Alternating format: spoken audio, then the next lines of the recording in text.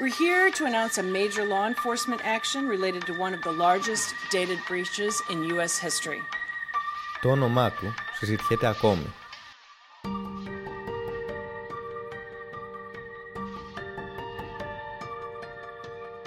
Η πρόσφατη κυβερνοεπίθεση σε εταιρεία αγωγών καυσίμων στις ΗΠΑ, καθώς και άλλα παρόμοια περιστατικά ψηφιακών ομηριών, αποδίδονται συχνά από τις αμερικανικές αρχές στη δράση ομάδων hacker με πιθανή βάση τη Ρωσία. Όποτε γίνεται αναφορά σε παρόμοιες ομάδες hacker, ένα όνομα επανέρχεται στο προσκήνιο: Αλεξέι Μπελάν. They worked with co-conspirators Alexei Belan and Karim Baratov to hack into the computers of American companies providing email and internet-related services.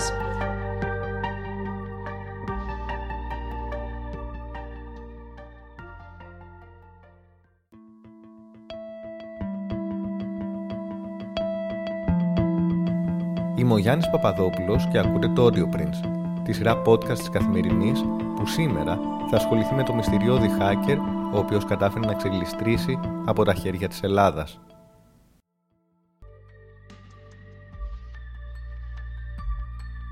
Ας γυρίσουμε 8 χρόνια πίσω. Ήταν πρωί Τρίτης, 18 Ιουνίου 2013, όταν αστυνομικοί της Υποδιεύθυνσης Αντιμετώπισης Οργανωμένου Εγκλήματος και Εμπορίας Ανθρώπων Αττικής πέρασαν χειροπέδες σε ένα νεαρό Ρώσο που παραθέριζε στην Ελλάδα. Στο διαδίκτυο ήταν γνωστός με τα ψευδόνυμα M4G και MAG. Το πραγματικό του όνομα ήταν Αλεξέι Μπελάν. Εις βάρος του εκκρεμούσε ερυθρά αγγελία της Ιντερπόλ. Παρότι είχε συλληφθεί σε ελληνικό έδαφος, ο Μπελάν βρίσκεται σήμερα στη λίστα του FBI με τους πιο καταζητούμενους κυβερνοεγκληματίες. Το σχετικό έντυπο που τον επικηρύσσει με $100,000 μεταφράστηκε και στα ελληνικά από τις αμερικανικές αρχές.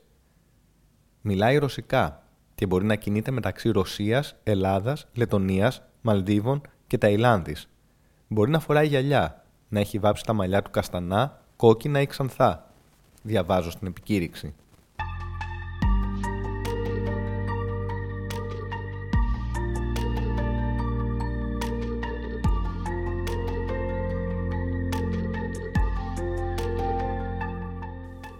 Ο Μπελάν γεννήθηκε το 1987 στη Ρήγα της Λετονίας και είναι κάτοχος και ρωσικού διαβατηρίου. Τα διαδικτυακά του ίχνη εντοπίζονται για πρώτη φορά όταν ο ίδιος ήταν 18 ετών. Τότε κυκλοφόρησαν τα ψευδόνυμά του σε διαδικτυακές ομάδες συζήτησης. Οι αμερικανικές αρχές ασχολήθηκαν μαζί του για πρώτη φορά τον Ιανουάριο του 2012 και μετά τον Ιούνιο του 2013. Τον κατηγόρησαν για παράνομη πρόσβαση στο δίκτυο ενός ηλεκτρονικού καταστήματος πώλησης υποδημάτων και σε πλατφόρμες αρχιοθέτησης κειμένων.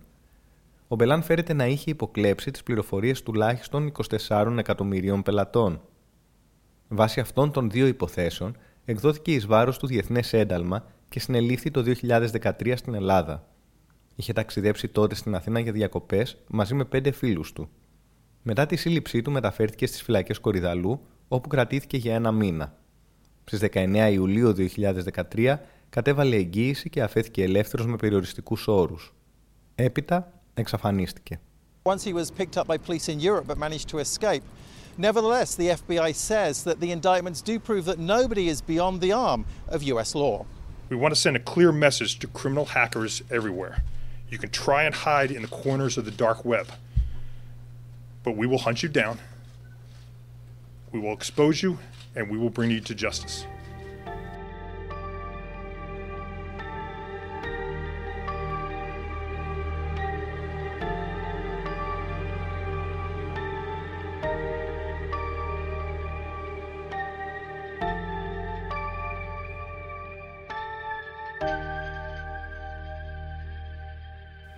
Το πώς κατάφερε να διαφύγει από την Ελλάδα παρέμενε για χρόνια άλυτο μυστήριο.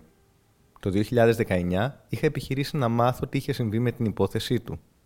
Λογικά, θα έπρεπε να είχε εξεταστεί κάποιο αίτημα έκδοσης του από αρμόδιο δικαστικό συμβούλιο. Ζήτησα τότε να ενημερωθώ από το Τμήμα Βουλευμάτων του Εφετείου Αθηνών. Μου υπέδειξαν να καταθέσω γραπτό στην αίτησή μου για να την απορρίψουν έπειτα με συνοπτικές διαδικασίες επικαλούμενοι προσωπικά δεδομένα. Αν και η εξέταση ενός αιτήματος έκδοσης είναι δημόσια διαδικασία, ανοιχτή στο ακροατήριο και ο Μπελάν παραμένει διεθνώς καταζητούμενος, το αίτημά μου δεν είχε καμία τύχη. Τελικά, Από μια κατάθεση που υποβλήθηκε το 2020 ως πιστήριο σε δίκη άλλου Ρώσου hacker στο Σαν Φρανσίσκο, προέκυψε ότι ο Μπελάν κατόρθωσε να διαφύγει από την Ελλάδα με παραποιημένο βουλγαρικό διαβατήριο. Η φυγή του δεν ήταν ένα αμεληταίο γεγονός για τις αμερικανικές αρχές. Σύμφωνα με νέο αμερικανικό κατηγορητήριο εις βάρος του, ο Μπελάν φέρεται να είχε στρατολογηθεί από πράκτορες της FSB για να αποκτήσει παράνομη πρόσβαση στην εταιρεία παροχής υπηρεσιών email Yahoo. The theft of information about at least 500 million Yahoo accounts and the use of that information to obtain the contents of accounts at Yahoo and other email providers.